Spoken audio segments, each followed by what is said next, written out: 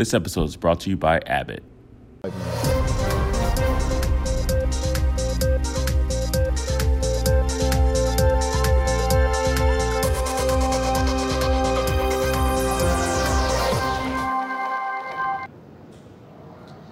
Welcome back to our last day at TCT 2018. I'm Mike Gibson and I'm joined by Gert Ritschard. We're talking about Prepare Calc, rotablation before stent placement.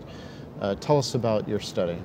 It's a study for interventional cardiologists which are committed to treat heavily calcified lesions. And there is common sense that these lesions have to be prepared to some extent. And the established procedures and the established techniques are the rotational atherectomy and the cutting or scoring balloons, which are used for such difficult lesions. And we randomized 200 patients with severe calcified de novo lesions, 1-to-1, either to the rotablator or to the cutting or scoring balloon. And this was rotational, not orbital atherectomy? This is the old-fashioned yes. rotational atherectomy. Yes. Yes, we don't have the orbital in Europe so far. Yes. Wow, that must be one of the only devices we have in the U.S. that you don't have. This will change, I yes. think. So what did you find? We found, we had two primary endpoints. One was strategy success, whether you can do the job with the given device, and the late lumen loss at 9 months. And the strategy success was much higher with the rotational atherectomy. What percent of patients had delivery of the stent with that approach?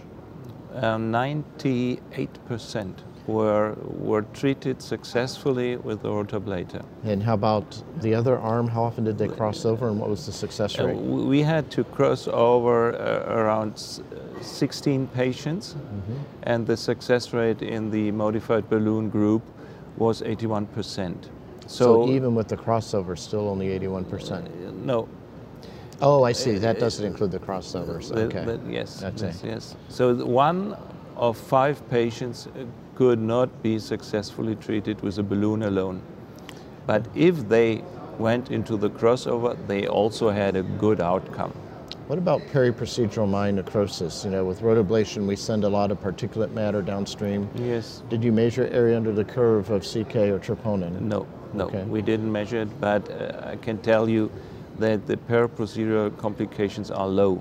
Okay. We used this minimalistic approach with the rotablator. That means low rotational speeds, low burr vessel sizes, and usually only 1 burr.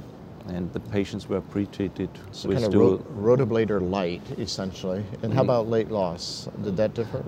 It doesn't differ.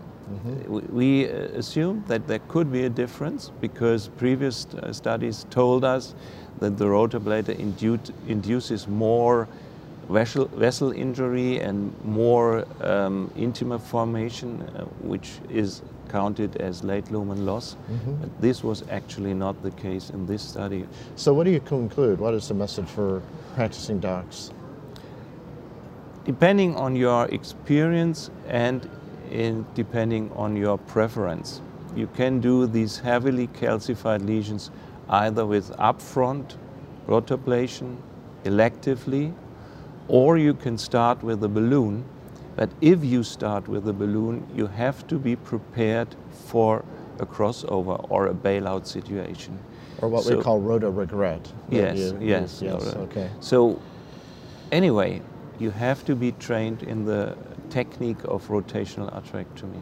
Great. Thanks for joining us today, and Yes. thanks to all of you for joining us here live from TCT 2018 here in San Diego.